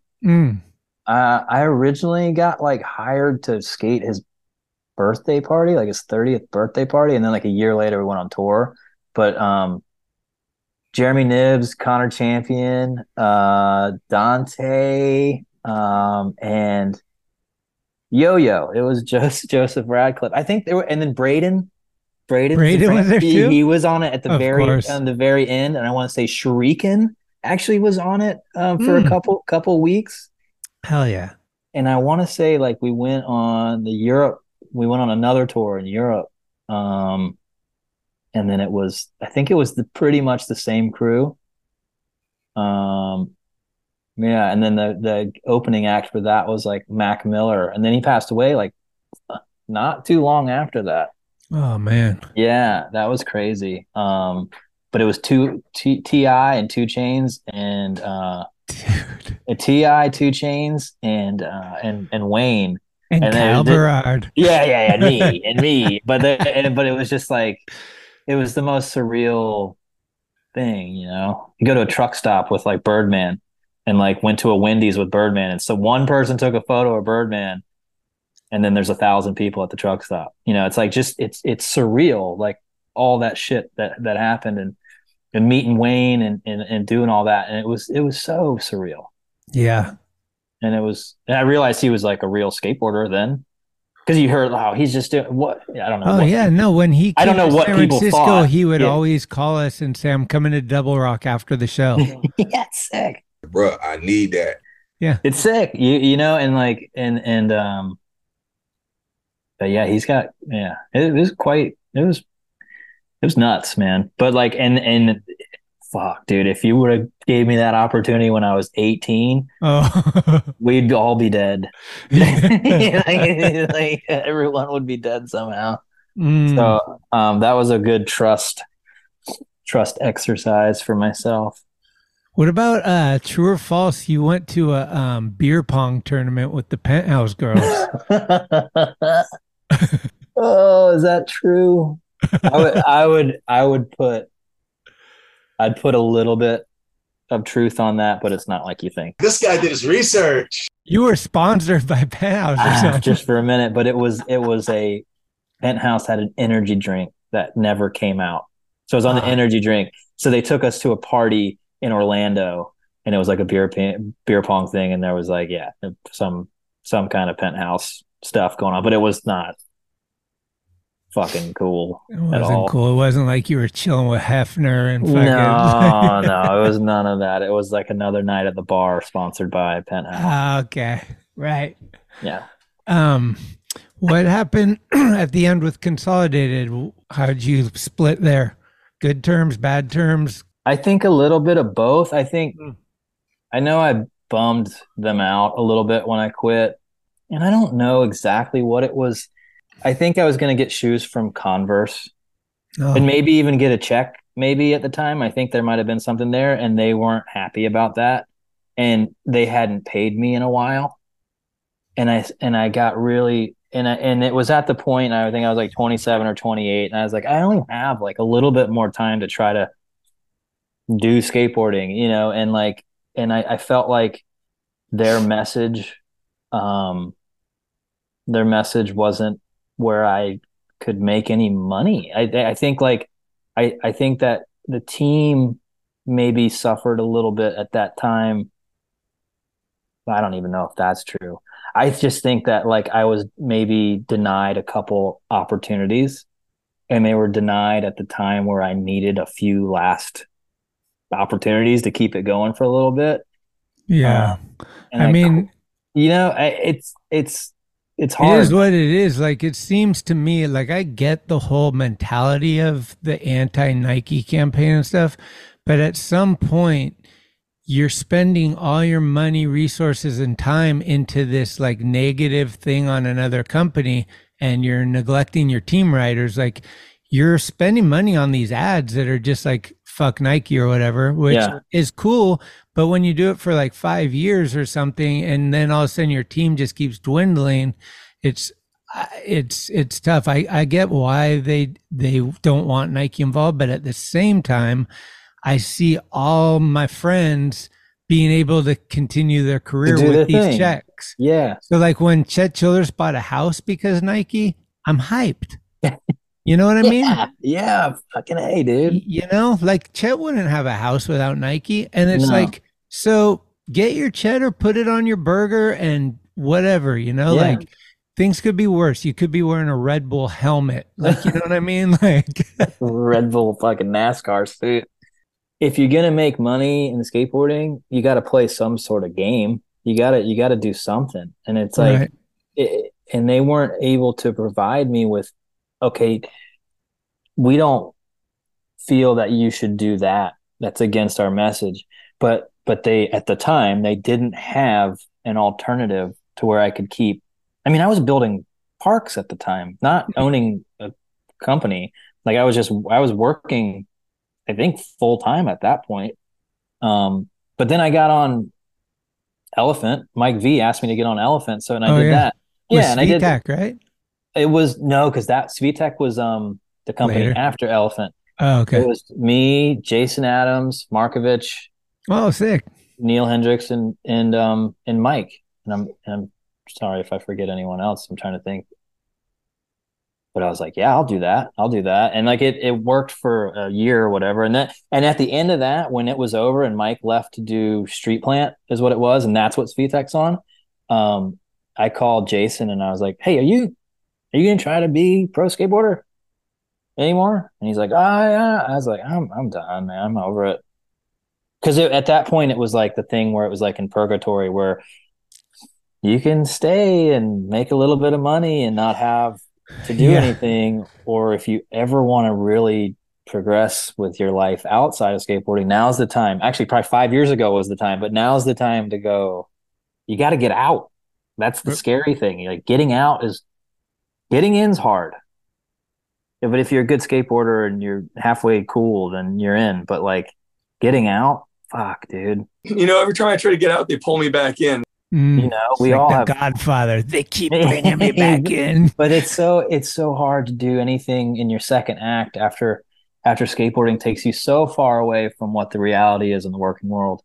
And you've never had that's what I was talking to my wife about this stuff is like, imagine just all your credentials is like is the opposite of corporate. And it's just like, you don't have like, I mean, I do because I edit and I do things. Yeah, totally. But as a skateboarder, all you do is skate, travel, and maybe you're good at socializing because you have to do interviews and these kind of things, and you party and that. But as far as like having a responsibility 40-hour a week and like and a lot of people drop out of high school so they can, do this stuff. And it's just like all of a sudden you're 40, no one cares about you. And you're like, wait, I was a superstar. And now no one even calls me. Like, what the hell? It was nice not being a superstar. Right. Yeah. It was because I never had that far to fall from. Like I had superstar buddies. Yeah. But I was just like, the guy that was making a little bit of money here and there from contests and had a few sponsors. I did that for 17 years. Right. I never made I made a paycheck for 17 years. I had like 5 really, what I considered really good, but like at the end, I didn't have that far to fall. I was kind of on my way out and I started, I got a job at Artists and Skate Parks, learning how to like trowel and set forms. And then what year was that? 09. 09. Maybe? Yeah. And then when did you get your own company? 2015. I've been doing Front Rock since 2015, so it'll be I think 8 or 9 years coming up in December. That rips. It's cool. It's awesome. It's stressful. It's great when it's great. When it's bad, it's really bad because. Is it kind of like freelance where like your jobs aren't consistent? Like sometimes you have too many and sometimes you don't have enough. Yeah. Yeah. This year's been really weird because like during COVID, during the pandemic years, all the kids were out of school and then they closed the skate parks. So I started getting all these calls to do. Oh, we need something because I know now with them jumping off the couch, we need to put the kids in the backyard, so we were doing all these jobs that were like, I mean, some of them are quarter pipe for $5,000 or whatever. And then, $5,000 to $50,000. And I blown away. Because I thought when I started this company, it was just a joke. Like, oh, we'll pour driveways, we'll pour patios. Every once in a while, we'll sneak in a quarter pipe. And during those years, it was opposite. We were just doing skate feature after skate feature after skate feature. It was great. And then there was a point where I could hire 5 more people right now. And we could just do 2 jobs, 3 jobs at a time. And I didn't do it because I knew it was going to come to an end. Like that heavy of like a workflow. Yeah. And I don't want to fire nobody. I don't want to fire anyone. So I kept everyone that has wanted to stay. Some people have gone and done other things. One of my buddies that worked for me, he's an electrician now. Another friend of mine works for the city of Oceanside. So I don't think we've ever had any like, you're fired. You're fired. Never. So that's good. But now the jobs are different. We went to Hawaii and did a job for 6 weeks. And, like we just went to Tahoe for 6 weeks and we might be going to Arizona for 6 weeks. And I don't want to get back on the road and travel, and it's really hard to do because my wife travels right now for work too, and she's killing it. She's killing it in what she does. So she's only going to travel more, and then the kids are here. So, it's nice. It's a different motivation than having to be at work at a certain time because someone's telling you to. Like when you own the company, your boss is the client. So your boss changes every project. He might get a good boss, he might get a bad one. Right. So it's a different set of challenges than it was. You got to be here at 7, and we're working till, because a lot of the times I'm worth more off the job site is what now after years of doing it. The guys that are on the job every day doing that, like, they can do it faster than me. And as long as if they have a question, I can, figure it out for them. My job is to make sure that they're taken care of well. The client's expectations are covered and everyone makes money at the end. That's my job. So like negotiating too, probably. Yeah. Yeah. Wow. Negotiating square footage price and scope of work and all that shit. Yeah. Which is nothing I considered in 2015 when I just wanted to build a quarter pipe for some friends. That's not what it was, but that's what it is now. Did you see what we did at the UN Plaza in San Francisco with Camp? Yeah, I saw some of that stuff. Dude, sick. It went up so fast. The city's 100% behind it, and it's amazing. It's like this new thing that they want to do, which is like they want to call it a plaza. It's not a skate park. There's no fences. It's just skatable objects. Like they make the plaza with things that are skatable, and no one is mad at you when you skate them. So there's, for the skateboard world, it's like a little more like street cred. Like you're not filming at a skate park or shooting photos at a skate park. You're actually on the street still. And it hopefully, I think their main intent is to kind of push out the zombies and because there's that issue too, because it's right down there in the middle of it all. But no, that was a sick so I went down and filmed it all because we do this DIY series for Thrasher with Austin. And it was funny, Peabody came in because he had to teach him how to do the brick stamp. Oh yeah. How many times that guy, Peabody's like one of my long friends. I love him to death. Yeah. But how many times he's like, Schmitty, it's not cement. Cement is the ingredient. It's concrete. And I was like, fuck. Cement's the glue. Yeah, like it was so funny, man. What are some of the stuff that you're most stoked on that you've done? Do you have any like you've done a lot of parks for like Theo to Shane O'Neill, like we did. Yeah. Was Shane O'Neill's at his house that he bought from Canseco? I don't know. It was a big house. He moved. I don't know if he still lives there, but he did buy Jose Canseco's old house at one time. Fucking great. Yeah. No. So the skate park that's there, California Skate Park's built for Shane. All we did was a wooden mini ramp. Okay. So we can't take credit for that one. We did Theodos's a long time ago. We almost redid it recently, and that still might be in the cards.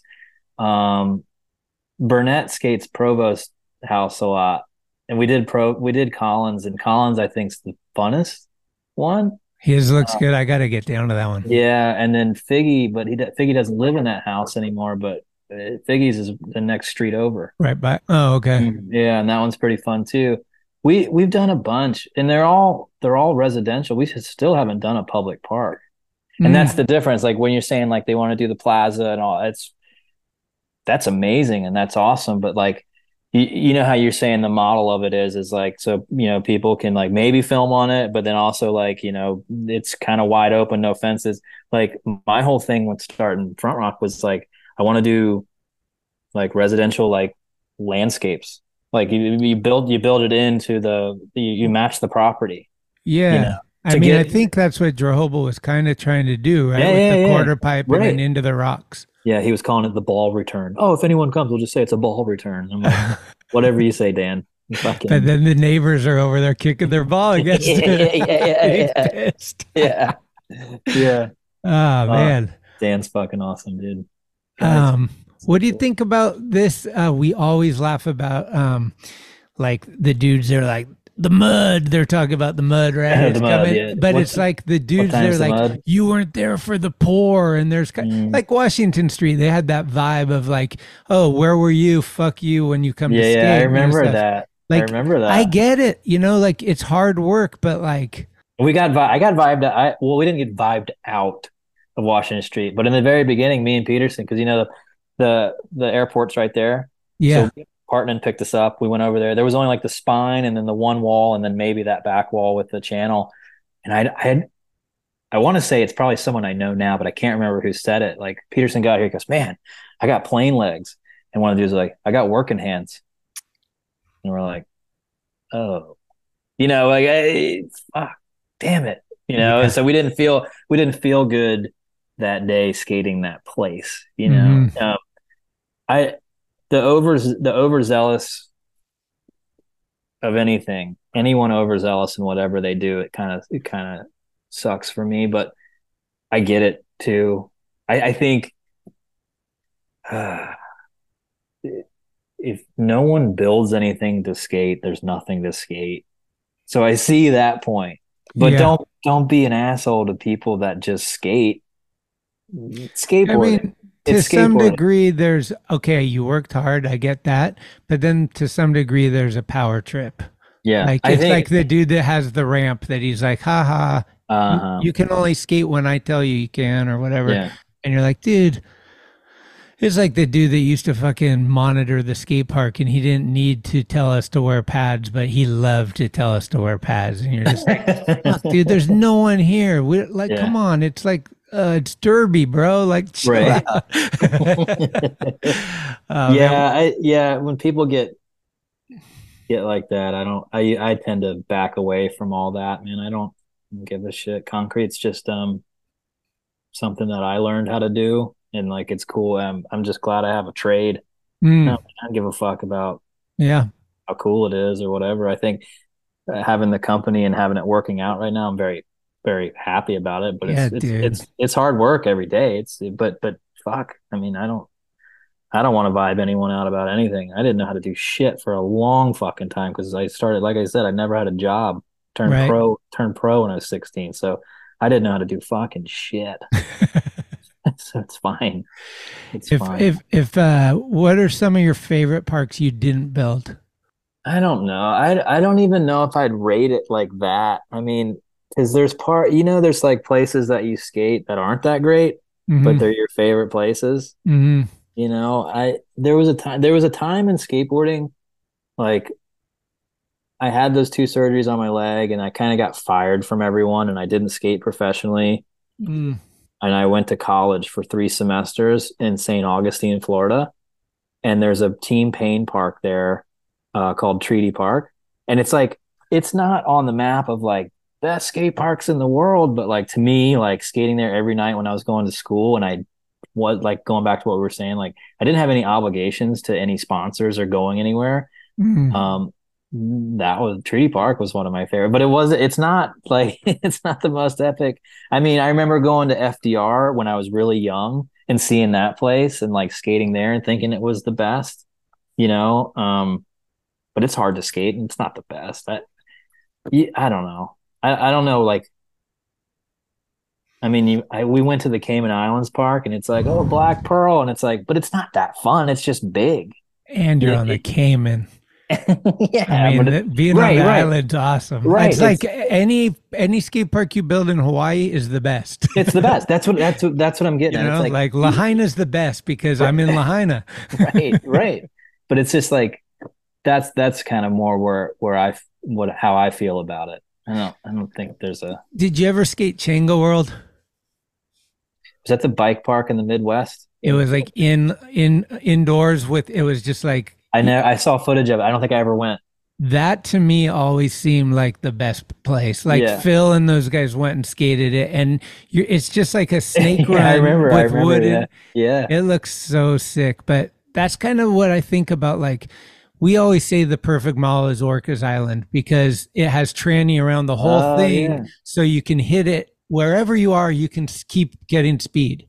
Sure. So you build the thing in the middle, and then you surround it with tranny. Yep. And that seems like it should be the model, even if it's a street course. Put tranny on the outside. just Like, keep why you should in. it just go to flat? Yeah, keep To a you grass in. Yeah. lawn or something. Keep Right. it in, so you Right. can always build your speed. You can roll in at shit. You can never have an excuse to not have enough speed to hit one of the obstacles that's built. Right.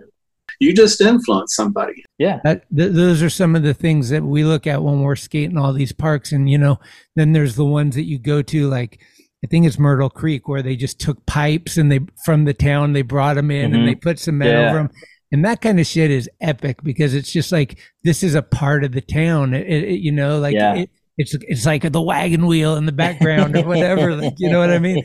Yeah. So I love the Oregon and Montana parks for a lot of, like, obviously Red and Monk did most of them, and they have kind of like that kick-ass mentality. Yes. But the just little accents, like the fucking Polson one with the helmet, like there's shit that you're like, what the fuck? Like, that's a stormtrooper? Like, what the hell? Who's gonna skate that part? And then somebody tries and someone does it, and you're like, God damn, how did they think of this? There's so many parks nowadays that I haven't skated. Mm. You know, that too. Like, there's so much more. I felt like in the early 2000s when we were skating, we went on a trip with Team Pain all around Florida. We skated all of those, and it was fucking great. Yeah, such a good time. Rad. But like, yeah, I mean, there's so many things I haven't skated now. Mm-hmm. Well, where's, if you take a vacation with the wife, where do you go? Where's like one of your go-to spots? If you got all the money in the world and you got 2 weeks off, do you go to Europe? Do you go to Hawaii? Do you go to fucking Caribbean? Am I bringing my skateboard? Is that what you're saying? No, just you and the wife to like have a great time. Jesus, and relax. I don't know. We've been to Cabo a few times. It's cool. You like it down there? Yeah, it's cool. Okay. Yeah, we go to Hawaii as much as we can. I love the hot climate with warm water. Is just great for my body. When we did that park earlier this year, I've been over there once, but I didn't know anything about Maui, you know, and we were there for a little while, and it was great. And then at the end of the trip, my family came out. We hung out for a week. I would do that every weekend. So great. We did, I think, 15-day camp trip with like Hammocky, Jehovah, and Navarrete. The crew was sick, and we just, oh my God, that was I could do those all day. Yeah. No, Hawaii is pretty awesome. It's up there. Pretty awesome. Yeah. Do you want to finish it with like, maybe like, I know it's hard to pinpoint, but like, is there any that stick out, moments with Preston that are like super fun or funny, or just like a moment that like, or a trip you went on, or just any like, you know, I always think about Preston, and I think like, man, we had so many times. Like the first time I met him he was living at Andy McDonald's house. Yeah. And so we went over there, and Andy wasn't there, and we were just playing on because he had a fireman's pole that went from his room down to the bottom floor. And we couldn't believe it. We're just like, this is insane. So we're just sliding up and down the pole, like running up, because Andy wasn't there. And his girlfriend came home, and she was just so bummed. She's like, what the fuck is going on? But man, I miss that dude. I know he was special to you. I wonder, like, is there something that maybe you got that I don't know about would be sick? I just remember. So when he was doing Shotgun, I had a part in Shotgun. Yeah. You know, that whole part, well, most of it I had already filmed, and it was supposed to be for a world video that never came out. So I saw Preston somewhere, and I'm like, hey man, I have 40 minutes of footage or whatever it was. It was everything I had ever filmed. And most of it wasn't great at all, but I was like, you want to film a few things, and like, well, maybe I can give it to you for like a Thrasher thing. And he's like, yeah, fuck, we'll put it in Shotgun or whatever. So we went to like Amsterdam for like Damn Am, and I got to spend like a week with all the skate park of Tam guys, but Preston was there too. And just filming with him and just being there, it was not much different than what the trip was in Marseille. It was like when you had Preston in Europe, and the thing that we always tried to get was like, all right, Rhino's shooting photos. Can we get Preston to film? Yeah, that was like the dream best team. Oh my God, the dream team, absolutely. I remember, just that week in Amsterdam was, it was so special, man. It was so cool. Just seeing how he did it. Cause he was such a pro, man. At life. He was just such a pro. I remember one thing that did happen. We didn't have a bottle opener, and he had like I forget whatever beer it was. And he had a plastic water bottle. And he did it with a plastic water bottle, but it had so much fucking pressure on the thing that the fucking cap shot and stuck in his neck, and it just stuck there. He goes, huh, huh. And I'm like, what? I couldn't figure out what happened. And he pulled it, and he had a red purple ring of the bottle cap right here, dude. When he passed away, that must have been hard because when you were telling me that. It's the exact same thing for me. So he passed like right before you got married. Yeah. And Hammocky passed. He was going to be the photographer at our wedding. So I believe, I don't remember how close, but it was probably, I think he died in February or March or something. And then our wedding was in August. So, and then when we went on our honeymoon, Cranny was in a coma. Is that real? That's right. So like, I was just like, fucking shit is nuts right now. It now. was bad. And then Monk and Jake, like I didn't know those guys too well. Honestly, I didn't have too many interactions with either. I knew Jake. But yeah, Preston, man, I remember like when he passed, I thought to myself, like, what's skateboarding going to be like now? I remember thinking, because he had such a profound effect on the way I thought of skateboarding. Sure. It was almost like when I quit drinking, like, am I going to be able to listen to like Black Sabbath and not like, just like these questions come up that you pair these things, and like when in Joe, when he passed and like all that stuff, it was like I felt like skateboarding was like passing away from me. Like I just felt like all these guys that brought me to this point where, I got to go on these amazing trips, and those guys were always at the helm of it. Mm-hmm. You know what I mean? Like that, and then that's all gone. And then like the skate career that we didn't call it a career until it was over, but it was just like, I had a pretty difficult time thinking about skateboarding and what it meant or what it was going to mean to me moving forward after this guy. I mean, dude, you guys took some hits up there. I lost my whole team, but it's just is what it is. I think you need to just like focus on your life and do the best you can. And sadly, skateboarding's not as important as we all thought it might be, like it can always be skateboarding, but the importance of it isn't like, I don't know. Yeah, I know what you're saying. You know what I mean? It's like when it was with those guys. It was important to me in a big part, the friendships because of them. And I remember whatever trip we were on, it was like the golden hour or whatever. We were trying. Dude, the funny thing is like every time we tried to film something or shoot something with Rhino, I rarely fucking landed anything with those dudes ever. And it was like I'm like, whatever. They like me as a person, or whatever. But like, I remember like, Preston was like, come on, golden hour, 3 shades of sherbet. That's what he said. 3 shades of sherbet. 3 shades of sherbet. I still run that one because I said it to my son like a week ago. Mm-hmm. I said, look at the sky. It's 3 shades of sherbet, just like Preston. And those are our blessings, man. Those are the things that like we got to hold on to. Navarette told me when it all went down, because we were talking and Darren's known him longer than me probably. And he was like, dude, we're on a journey. We're fucking on an adventure, and we got to fucking make it. We got to keep going, and we're going to lose people. Some people are going to drown in rivers we're crossing. Some people are going to stay behind, but we have to stay on our path.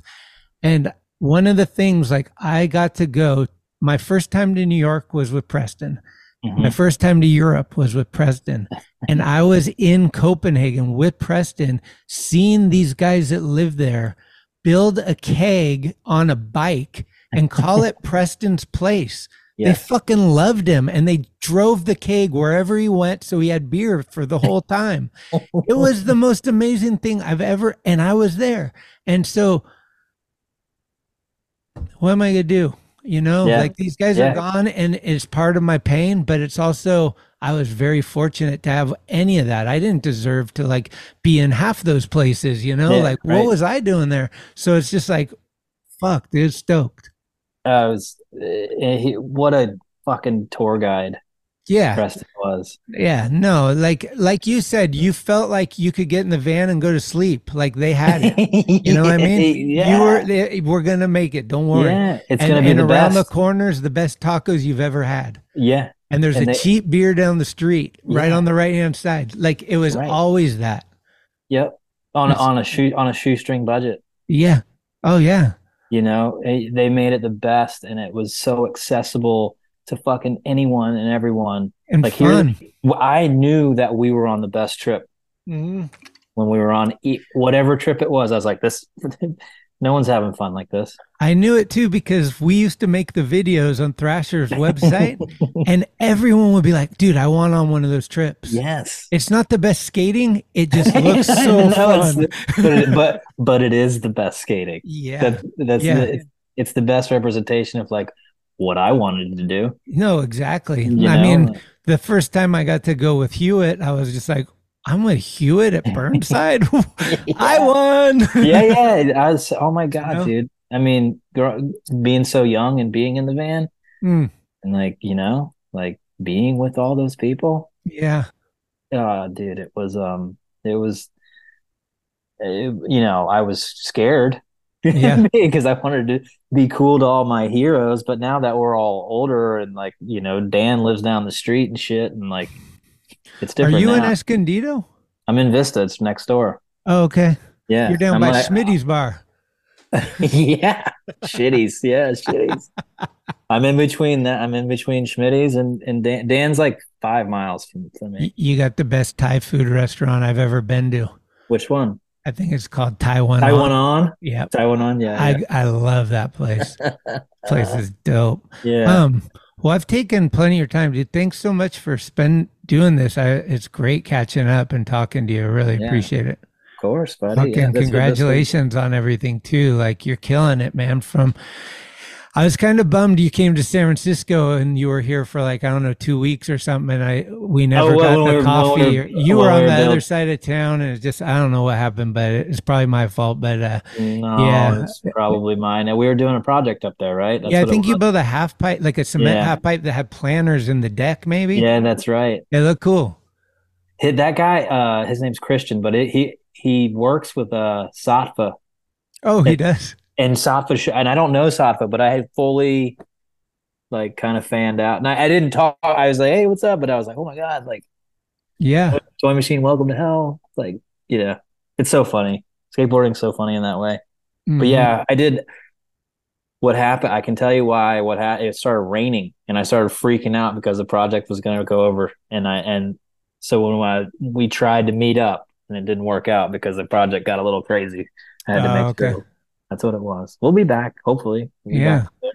And what the company's just called Frontside Rock or Front Rock? Front Rock Inc. Yeah, that's it. All right, check the link at right down there. Click on the link. Order some fucking driveways. We post stuff every once in a while. We should probably post more, but we don't. But we won't get back to it. Yeah, you got a website? Yeah, frontrockinc.com. There you go. See? That's it. It's got the phone number on it. You call, you want some stuff, whatever. It's about to blow up, dude. Watch out. Your bandwidth better be able to handle all my traffic. We're just gonna keep doing what we're doing. That's it. Hell yeah. Well, good, man. I don't know how we'd see each other, but hopefully maybe I'll be down that way or something. Well, if you come to get Dan out of his house. Maybe that's what I haven't talked to that guy in a while. Well, that's what we need to do. I know. You know who I've been talking to though is Bailey. Did you see the thing we did with Bailey and Pete from their trip to Japan? No. It's like called Still Watching. It was like a trip they went with Jake. Sick. Yeah. Okay. Yeah, it's super cool. And Bailey had all his Super 8 footage and stuff, and he gave it to me, and I interviewed those guys. And so I was down there for like a couple, like I think 4 days or something. But San Diego's one of my favorite places out. It's nice. It's nice all the time. I've been in Vista for 10, 11 years. But Bailey's over in Fallbrook. I don't ever get to see him, but when I run into, I saw him maybe 6 months ago, and he's just he never changes. He's just the best. He's still got the avocado trees, right? I think so, as far as I know. Yeah, that's cool. Yeah, people were loving it because he's kind of not a recluse, but he's just not the dude that's hyping himself up. He's not on social media and that stuff. So it was like, Bailey, oh my God, unearthed. But see, everyone remembers the Thrasher cover. Yeah, that was the trip we were talking about. There you go. Yeah, everyone remembers that. That's in everyone's brain at all times. Yeah, hell yeah. Well, cool, dude. Have a good holidays and stuff. Have a good New Year's and enjoy raising those kids. I appreciate it. Well, thanks for having me. It was good catching up, buddy. For sure. And reach out anytime. Stay in touch, man. I love you, and it's fucking good catching up. I always have a good time fucking chatting it up with you. Shit. Yeah, we got a lot of things that we had similar paths crossing over, and people we know and all that kind of stuff. So it's always been a pleasure and easy to talk to you. Absolutely. All right. Cheers, I love you too, buddy. I'll talk to you soon. Okay. Take care. All right. Later. Bye. Blood Wizard. Blood Wizard. Blood Wizard. Blood Wizard.